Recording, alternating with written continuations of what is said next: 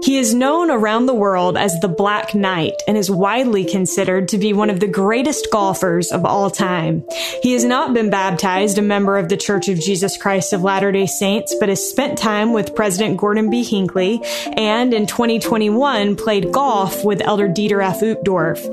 He has also been spotted in Latter-day Saint sacrament meetings around the world. So what is the Black Knight's connection to the church? Well, you'll just have to listen to this episode to find out.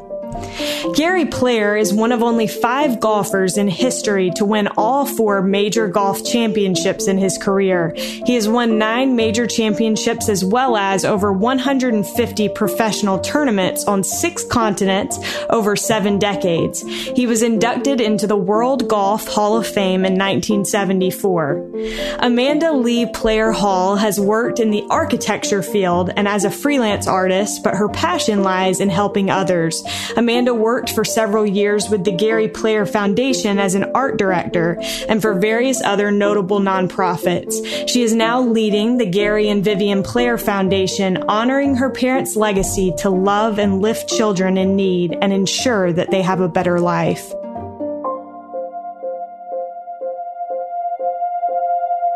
This is All In, an LDS Living podcast where we ask the question, what does it really mean to be all in the gospel of Jesus Christ?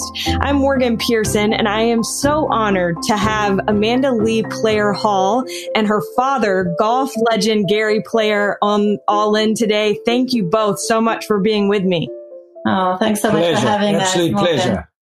Well, this is so exciting. And I think I have just been so excited because I was talking to somebody at work and they said, do you have any exciting episodes coming up? And I was like, well, do you know who Gary Player is? And the lady looked at me like I was absolutely insane and was like, the golf player? And I was like, yes, the golfer. Anyway, so we are going to surprise some people, I think, today with this episode. You are both originally from Johannesburg, South Africa. What would you say are the biggest cultural differences between the United States and South Africa for those of us that have never experienced that part of the world? Well, first of all, there's absolute very poor knowledge about South Africa and America. I'll just tell you something golf-wise. We've won 23 major championships, the big tournaments of the world, more than any country in the world other than the United States of America. So that doesn't happen unless you've really got a very highly educated, sophisticated society. South Africa is probably the greatest piece of real estate on the planet today. They have the best beaches, white beaches with beautiful restaurants on them, trails into the mountains with bicycles, game reserves with all the animals in, monkey parks. They've got trails where you can do bicycles, as I said, without being repetitive, or walking or horseback. They've got magnificent restaurants, the best climate on the planet. That's where I live, in a particular place. But unfortunately, our government is not doing as well as we'd like to see them doing. We're struggling. There's not the unity that there should be. There's not the faith that there should be. But we were blessed to have a man like Nelson Mandela, who I spent 3 years with. We raised 20 million plus minus for young black children. He was a great son of God. Here's a man. He didn't come out with the kind of religious talk that Martin Luther King did. I always love the way, people call him Dr. Martin Luther King. I call him Reverend Martin Luther King, because he was a man that spoke about Jesus and the Lord, which we were so proud of, even in the adversity that he lived in. But Mandela was an incredible, and every time I was with him, which was a lot of time in my life, I cried. I could not hold my tears back, because a man that could have that kind of adversity, which we all have to have in our life some way or another, we cannot escape adversity. But being with this man who had extreme adversity, I couldn't stop crying. And I thought of the greatest word that exists in any dictionary, in the book of Quran, in the book of the Bible, whatever, the book of Judaism, whatever it may be, the word love is still the appropriate, strongest word of everything that exists, because love is God. So our similarities in our country, a very religious country, but unfortunately, religion and freedom is dying in the entire world today. Even in the greatest country that God ever provided, the United States of America, freedom is on the wane and religion is on the wane, which is very, very sad for me. But we have the army of God behind us, and nobody can beat God's army. Doesn't matter what cannons and guns you bring along. In the end, we will prevail. And we've got to get the young people, because the youth of a nation are the trustees of posterity. These are the people we've got to try and get them to understand the importance of Jesus in your life. How anybody survives without Jesus in their lives, I don't know. I would just add to that, there's 11 official languages in South Africa, but the African people are one of the most special and unique people on this planet, just so full of love and so embracing. And so it's wonderful to see the gospel just flooding Africa. And it was a wonderful place growing up, and it's a wonderful place to visit and to go and see. So I encourage you to go, Morgan. Well, I'm learning all the reasons I feel like I should go. So this is great. And also, I have to say, I think this is the first time we've ever had anyone on this show that knows Nelson Mandela. So that's pretty cool. Yeah. Gary, your mother, if it's okay with you, I'd like to kind of go back in time a little bit. Your mother passed away when you were 8 years old. I watched an interview where you talked about how your mother never saw you hit a golf ball, which is pretty crazy to think about for somebody that has captivated people all over the world with your ability to play that game. So how did losing your mom at such a young age strengthen your faith in Christ, and what kind of impact did that have on your life? One of the great sayings or the commandments about honor your mother and your father is so true.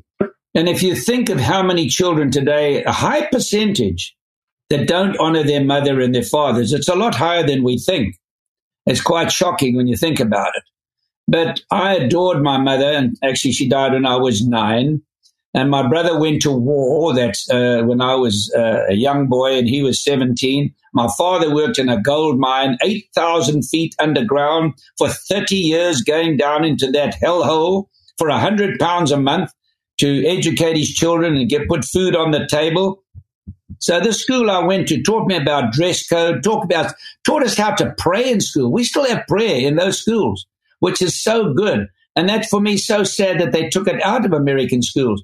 It doesn't mean to say you've got to have a Christian faith. You can be a Muslim, you can be a Jew, you can be anything, but just say a prayer of some kind that suits everybody, because I don't know how you survive without the love of the Lord, whether you're a Muslim, whatever you might be. So our schools still have that, a dress code, as I say. And so it was very difficult for me, because I'd come home from school, which was an hour and a half, and I'd get to a dark house, nobody there. At 9, I had to cook my own food, make my own bed, etc., etc. Wake up in the morning at 5:30 to go to school, and I lay in bed. I can vividly remember every night of my life crying, wishing I was dead. That was the greatest gift ever bestowed upon me. You see, what is taken away is given in another way. And so there I was, feeling sorry for myself, which unfortunately is a trait of the human being. They don't want to have adversity. They feel sorry for themselves. And you've got to realize, as we said in the beginning of the show, everybody has their chance to have adversity, and that's how you handle it. And how better can you handle it than to have the Almighty on your side and to give you strength to accept it? So well said. How would you say that growing up without a mother affected your appreciation for your wife and the way that she raised your children?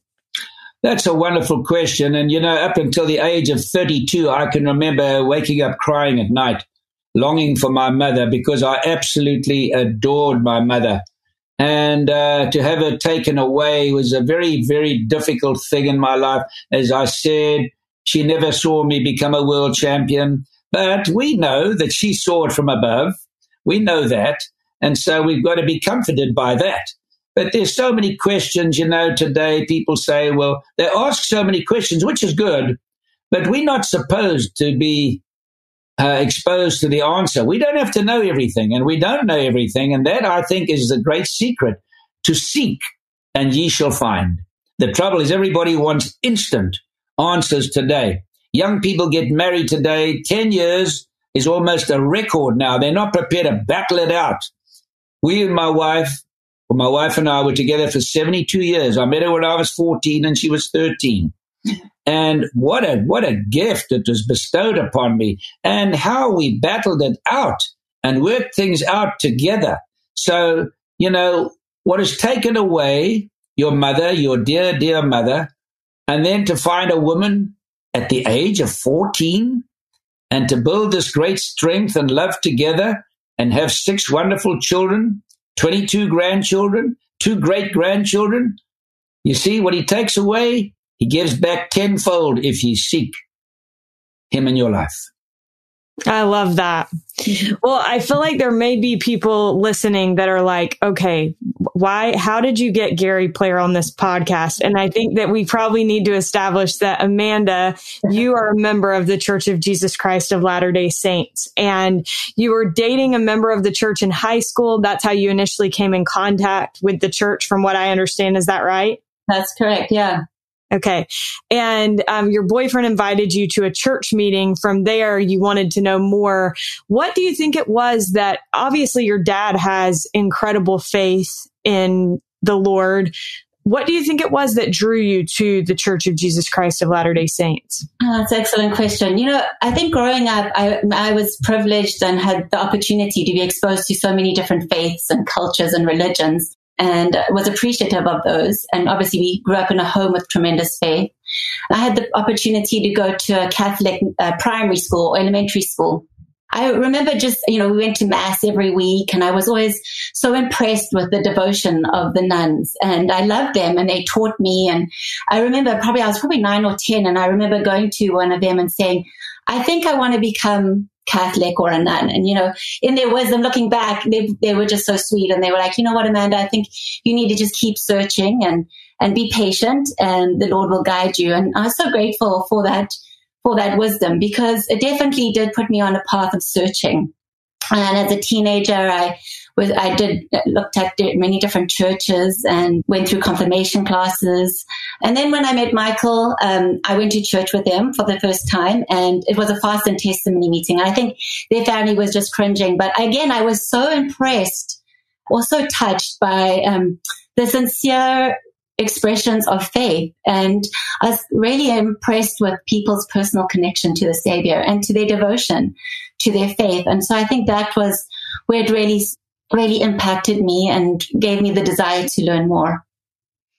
And you were initially hesitant to even tell your parents that you were learning more about the church. Is that right? Yes. I mean, I think they knew I was dating Michael, and the next time I was home from college after, going to church for the first time, their family invited me to go to their home for lunch, and the missionaries just happened to be there, which, looking back now, it wasn't a coincidence. But, as I started talking to the missionaries, they invited me to learn more, or to take the discussions, what we called them back then. I'll never forget, that first discussion. I was sitting there with the missionaries, and they held up the flip chart. We used to have flip charts back then, and they shared their experience of Joseph Smith, the young boy, kneeling in a grove, and the experience that he had.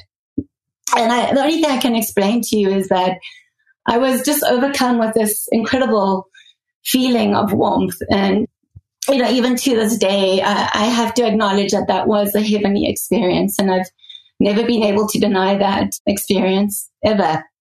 I continued the discussions, and I learned about baptism being the next step. So I think my parents were aware that I was, studying, but they didn't have any idea that I wanted to be baptized. And of course, I'd heard all these nightmare stories of people being disowned by their families. And, I adored my parents and my family. And so the idea of them disowning me because of that decision was just terrifying to me. And so I held back telling them. I remember a kid telling my mom and dad, I have to tell you something. I have to tell you something. I don't know if they remember this, but I built it up, and I'm sure they were thinking she's going to drop out of college. She's, whatever. I don't know what they thought, but by the time I finally told them, I'm like, I want to get baptized. They were like, I think they were so relieved. They were just thrilled. So that's really the way that you should handle this. You set expectations very low, and then... Yeah, I know. And it's interesting because The Mormon church, maybe because of the enemies of the church, and there are a lot of enemies in the world today, the rumors that were spread. And I thought, gee, as my daughter, I know you call it the Church of Jesus Christ or the Latter-day Saints now, but those days they call it the Mormon church. And there were the terrible rumors that you're allowed to have 5 wives, etc., etc., and you don't believe in Jesus Christ. This rumor was spread around. And I know when I went to listen to President Hinckley, who I had the honor of meeting on 2 occasions with Vivian and I, what the most wonderful man you could ever wish to meet, Mr. Ugdorf. He was I played golf with him not so long ago. Wonderful people. And we knew so little about the church. And now, having been educated with my wife, my daughter, my grandchildren, and quite a lot of people in your church and our family, these young boys that you have, or young men that give up 2 years of their life. I've always thought that 1 year was sufficient, but 2 years of your life, they come back, they've had an education. It's like an army training, which young people in America today really need because they've got a sense of entitlement and they're not entitled to anything. But they come back like Luke. He speaks Spanish fluently. Amanda's speaking to ladies in our house today that are Spanish, speaking fluently. So your church has produced such the most wonderful young men that are humble, well-mannered, dress properly, shave every day, look, not that I criticize somebody that doesn't, but these are young men representing a church, and there's a time to go your way or another way. But whilst you're a member of the church, you've got to behave like the church requires you. And it's a great discipline, and they turn out to be wonderful people. If I was a young man today in my teens, I wouldn't think anything else about being a member of your church. That would be my prime choice, because I can travel anywhere in the world and get off a plane, and I can pick them out in the airport. They stand out. They stand out. And this great country, that's exceptional if you can stand out, because this is a very competitive country. I'm a bit old to change now. I'm 86. I don't want to go doing all that studying. I've had enough of that now. I want to just, for the last few years, I don't even know when my alarm clock's going to go off. We're not giving up, Morgan. We're not giving up. I was going to say, it's not too late. Let me ask you this, Gary. You mentioned that your wife also joined the church. Was it any different when it was your wife versus when it was your daughter learning about the church and wanting to join the church? No, because you've got to be open-minded. We are lucky that we live in countries. If you live in China and a lot of other countries around the world, you cannot go joining churches and have the choice of religion and have the freedom of speech. So I want my family to choose whoever they want to. I would obviously love them to have Christ in their lives. But if they choose to become a Muslim or whatever, or become to Magai, become Jewish or whatever it might be, that's their choice. We have freedom. Freedom is such a great word that my brother went to war to fight for, and all the young, wonderful men fought for freedom. If you go along and you look at Normandy, for example, we should have that picture of Normandy should be shown in every school. You don't get freedom through negotiations. You get freedom through fighting, unfortunately. And so what people have gone through for us, and so Winston Churchill and Roosevelt, who won the war for us, these are things we got to be very, very thankful for, that we have the freedom. And I want my family to choose whatever they want to be. I don't want them to have to choose what I want them to be. And that's very essential in families. And people must accept things. They mustn't be reluctant to change. Well, I think that's so wonderful. My grandmother was a convert to the church, and I didn't know until just a few years ago that I guess her parents were super disappointed when she joined the church, and she was the only child in her family. And so she adored her parents. And I think that was just excruciating to feel like she had disappointed them. And so I think that's huge. And I appreciate your example of that. Amanda, you served a full-time Spanish speaking mission in New Jersey. You hadn't been a member of the church super long when you decided to serve. Talk to me a little bit about that and what your parents' reaction to your desire to serve a mission was like. Yeah, after I graduated from my undergraduate degree in architecture in South Africa, I went and worked in California for a year, and was there that I lived alone, and I really had studied, and I just, I knew that I wanted to, if I could just change one person's life, like mine had been changed, through the restored gospel of Jesus Christ, that nothing I could do everything would be worth it to be able to do that. And so I put my papers in, and I think my dad was extremely, extremely supportive of that, except I think he was petrified I was going to go some crazy place that wasn't going to be safe. Yeah, that's right. So I think he was thrilled when I received my call to serve in the New Jersey Morristown mission. I actually received my call as an English-speaking missionary, and it was kind of crazy because before I got my call, I was living in California, and I'd had this really just, I was down in San Diego, and I was mariachi bands were there, and I had this overwhelming feeling that I had this connection to this culture. And so I really thought I was going to get, go to Spain or somewhere like that. And so when I got my call to New Jersey, I was surprised. One, I couldn't even find it on the atlas, getting my call in South Africa. But when I went into the MTC, and again, a lot of my district were going to Spanish-speaking countries. And I remember telling my branch president, telling him, I was a pretty new member, and I said, I've had these feelings and I just can't get them away that I feel like I should be speaking Spanish. And he kind of rebuked me and said, you don't question the line of authority. And so I felt, of course, I was just mortified. I just never wanted to upset anyone. And anyway, I arrived in New Jersey, my first interview with my mission president, who was just an amazing man and actually loved my dad. He said, Sister Playa, your call has been changed to be a Spanish-speaking missionary. And I just remember this overwhelming experience that the Lord knew me and that he knew he was preparing me. And so I actually learned Spanish in the field, and it was just an amazing experience. We're sitting here in my son-in-law's office, and we're looking out on a forest, a very thick, enormous forest. And, people often say to me, how can I believe in the Lord? I can't see him. And the first thing I say, well, can you see the wind? But you can feel it. And if you search, you will feel the Lord. And you look at these trees, and all winter, you'd swear they were dead. And now they're all the leaves that are coming out and the flowers are there. Isn't it a miracle? We are faced with miracles. Having traveled more miles than anybody that ever lived, when I first started, we traveled on airplanes with no jets, no earphones, no beds, traveling from South Africa to here, 40 hours, stopping 4 times in some very strange places, and the children sleeping on the floor. And so, it's just been such a wonderful experience to see how time has changed and how we've evolved with all the technology. But as long as we can accept the technology and not get away from the crux of the matter, which the heart of the matter is, you've got to have faith, because that's an old true saying that faith can move mountains. And it's tough for a lot of people who say, well, I can't see it, I can't feel it. Well, with my wife having passed away after 72 years, I today am sleeping in the same bed we slept in. I put my hand across there. I don't feel anything physically, but I do know that she is responding to me and knows that I'm talking to her.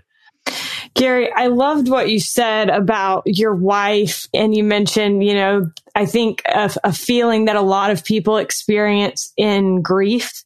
My grandfather passed away about 1.5 years ago, and it's been so interesting to watch my grandma since he passed. And she and I were on the phone one day, and she said, I don't know what happens after we die, but I sure hope that all of this is true.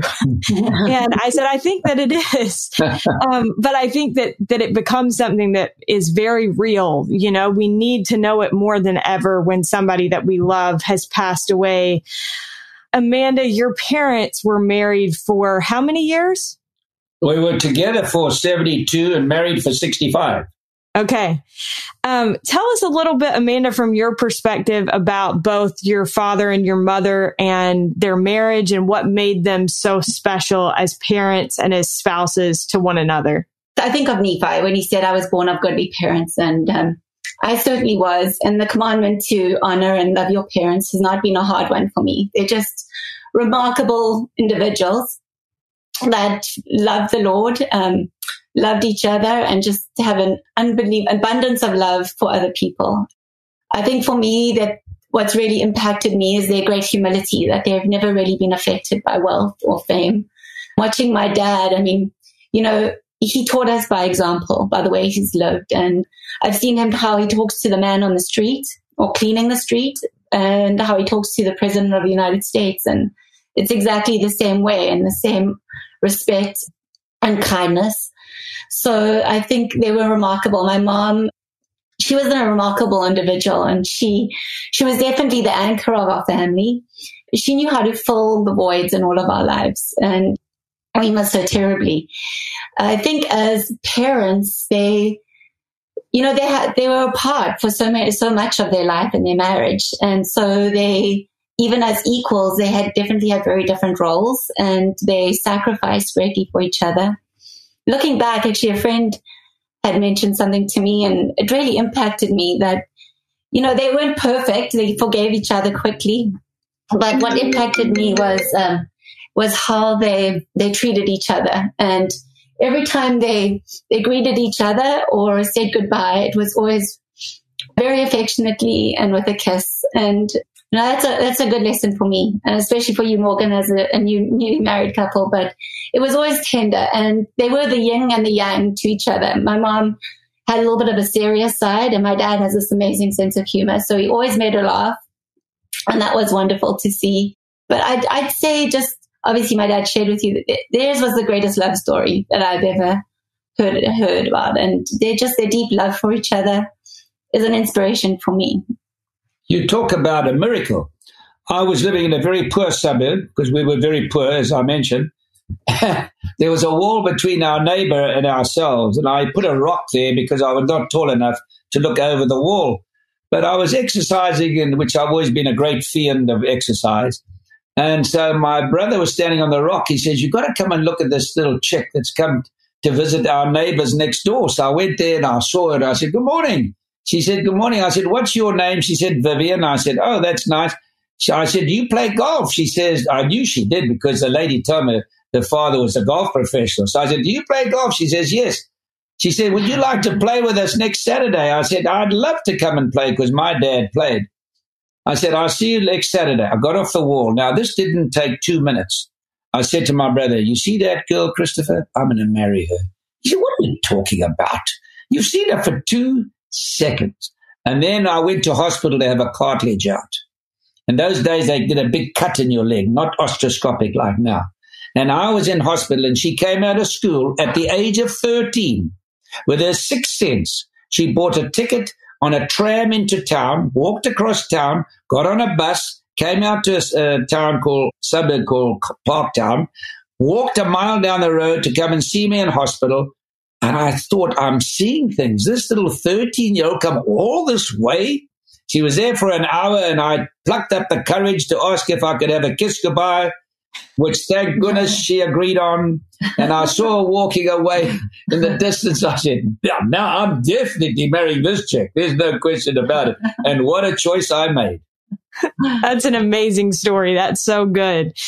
So you've recently renamed your foundation. It's now the Gary and Vivian Player Foundation. It's a foundation that seeks to help children living in poverty.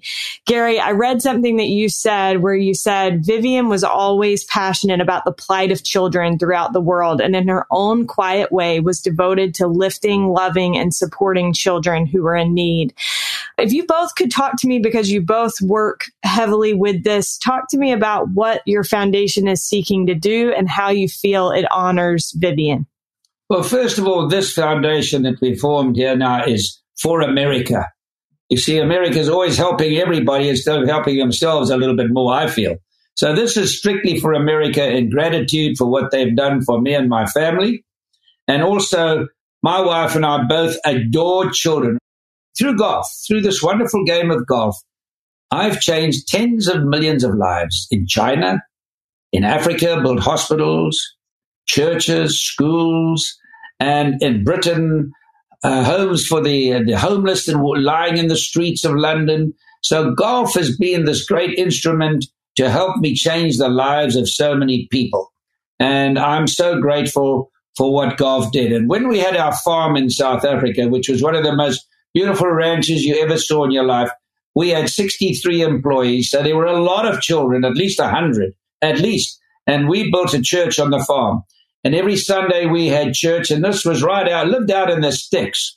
But she'd always stay afterwards and entertain these children and spend time with them. And she just loved children. And now Amanda having taken me to the school here in Philadelphia, and to see these children and to know that we can now help change their lives. What a gift from the Lord to be in a position to do this. I mean, it's just such a great gift that's been bestowed upon me. Yeah, the foundation is really a wonderful opportunity to honor my mother and to lift children out of poverty here in this country.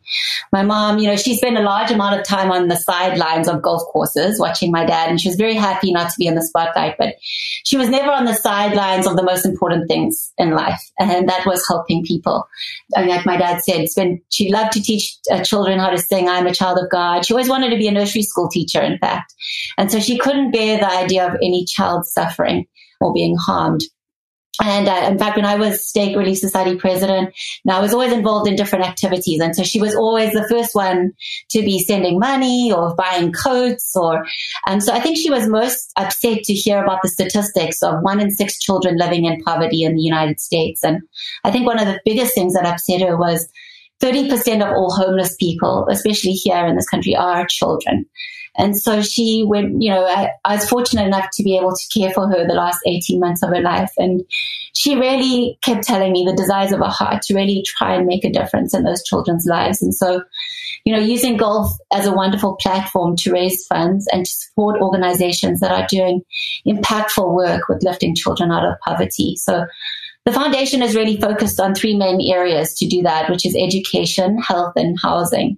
So right now we're supporting 2 main organizations that are really doing impactful work.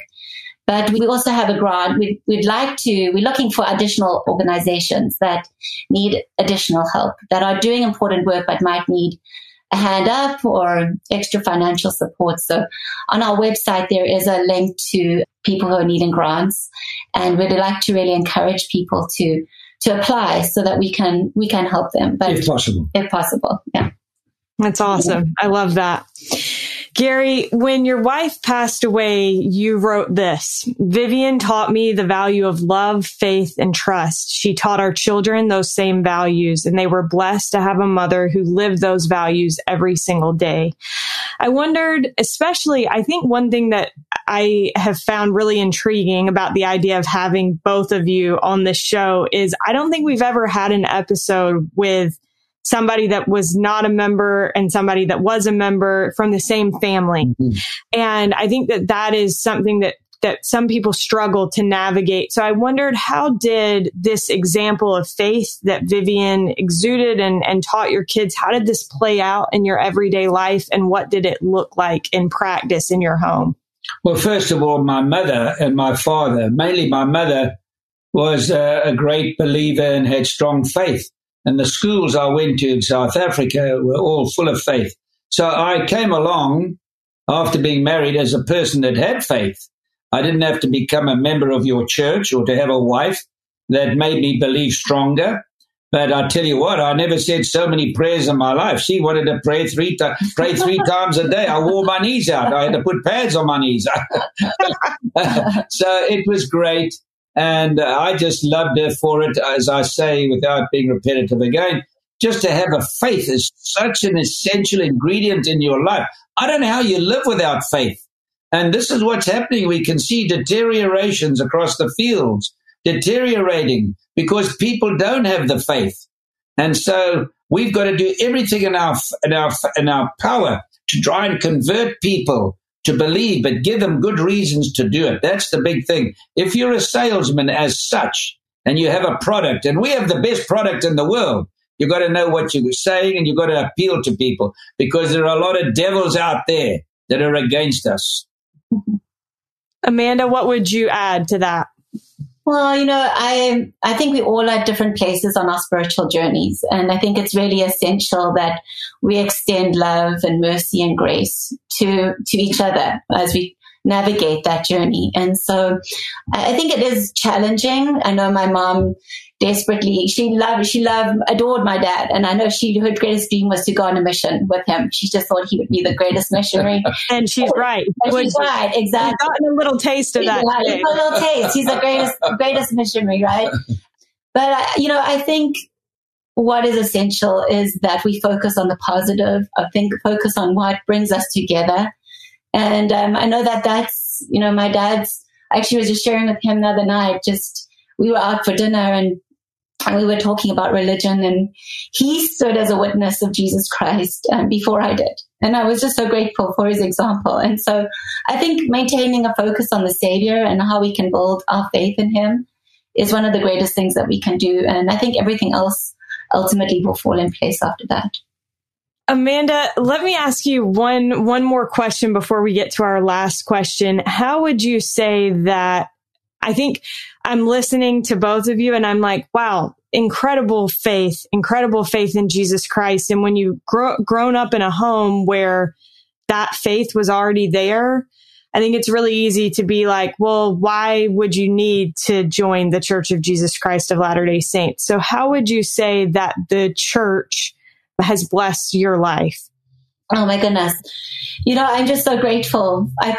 I can't imagine my life without being a member of the Church of Jesus Christ of Latter-day Saints. I think the greatest blessing that the gospel has been to me, or the restored gospel of Jesus Christ, is it's been a vehicle for me to come to know Christ. Serving, and I always say every calling is is a vehicle to come to know Christ. So serving in different callings, especially as a missionary, was a life-changing experience for me. Taught me to rely on the Lord and to draw upon his power. It taught me to love his work and to love all people. And I think through the gospel, it's helped me to know that he knows me and helped me to know him in a profound way. So, it's been such a blessing in my life, and I'm so grateful for it to have been made covenants and that bind me to him and to others. And it's given me incredible purpose and direction. And so I'll be eternally grateful for that opportunity. Gary, one last question for you before we get to our last question. You previously told my coworker, Haley, I've always been a great admirer of the church. What would you say it is that you have admired most about the church, and how have you seen it bless both Amanda and Vivian's life or the life of your family in general? Well, coming back to the most important word in your life is love, because that is God to the hilt. And this church, if you look at it, what it's done, look at your what do you call them, the places where they keep all the clothing? What's it called? Where they get the clothes and they send it out to people. Now on my ranch, I wanted to give our staff, because incentivization is a big thing. And we wanted to give them a nice surprise. And I casually mentioned it I think it was to President Hinckley when we met. And the next thing, here arrives this big crater of beautiful clothing. And this is what the church does. They do great good without blowing their own trumpet and telling people what they do. They do so much good around the world. And they're not always given the recognition that they deserve, unfortunately. But in the end, people will realize it, and they teach their children to have good manners. And manners maketh a man. I've got 22 American grandchildren, and I phone them up. I say, how are you, Joe? He says, good. Now listen to this. You do a test. You'll see 90% of American children you say, how are you? Good. And I'd say, Joe, how are you doing? Good. I said, you little pig. How are you doing? Oh, fine. Thank you, Grandpa. How are you? So, to be able to greet people. And this is what this church does. It teaches them to have manners. It teaches them to dress well. It teaches them to have the most important word in their lives, respect. Respect. And that is so important. I cannot go over the things that this church teach you. Yesterday, I went along to the church with Amanda, and then we had a session there with elderly people, and we had the most wonderful conversation. And we had this lady stand up and sing in the church, and we had the children sing. It was just the most wonderful. It was like having an injection of energy. I left that church feeling revived. I mean, it just gives you such strength. So, Morgan, let me just, in conclusion, just to say how much I've enjoyed talking to you. And I know Amanda has, and God bless your church, and God bless America. Thank you so much. My last question for you is the question that we ask at the end of every episode of this podcast. And that is, what does it mean to you to be all in the gospel of Jesus Christ? Well, for me, it's very simple. It's, we all need guidance in our lives. Doesn't matter how old you are. I'm 86 and I'm really only 50. I mean, I'm fit. I still do thousands of sit-ups. I still play golf well. I still not even thinking of retiring, traveling around the world. But I wake up every day and I get a message. That's the message I get. And it's a clear message. And it helps you, what you have on your ring, which is self-explanatory. CTR. Choose the right. You have the choice. In this country, you have the choice to choose the right or choose the wrong. It's surprising how many people choose the wrong. It's going to help me to choose the right in spite of all my faults. And I pray for forgiveness of my faults every day because we're all inundated with faults. And we must never be judgmental on people. And we must learn to forgive and have love in our hearts. And that's the message I get from the church. Thank you so much, Amanda. Oh my goodness, I love this question. I thought about it so much, Morgan. But I love what Elder Holland said in the last conference. He said, he pled with people, he said, please come enjoy the full feast, even if you don't like the broccoli. And I love that. And I also think about a quote my mom would always say to me, and she'd say, look up and reach out. And I think we got to keep trying and keep striving to stay focused on the Savior and really continually turning to Him, regardless of what happens in our life or the circumstances that we find ourselves in, to really work on developing that personal relationship with Him on a daily basis. And I believe once we do that, the natural result is reaching out. And like my dad always taught us, the greatest word ever is the word love. And so choosing love every day and choosing to respond with love in all our relationships and all our interactions, I would say to me means to be all in the gospel of Jesus Christ. Thank you both so much. I have to tell listeners because they won't be able to see you. And so it's been so sweet to talk with both of you and to see, Amanda, you reach over and rub your dad's arm. And I think it's clear that there's such a sweet relationship that you both share and one that your mom has to be so proud of. And just thank you both so much for taking the time to be with me and for sharing your faith in Jesus Christ. We are so grateful to Amanda Lee Player Hall and Gary Player for joining us on this week's episode. You can learn more about the Gary and Vivian Player Foundation by visiting GaryandVivianPlayerFoundation.org. You can also visit our show notes for a link to this and any other relevant links to any episode of this podcast. Big thanks to Derek Campbell of Mix at 6 Studios for his help with this episode, and thank you so much for listening.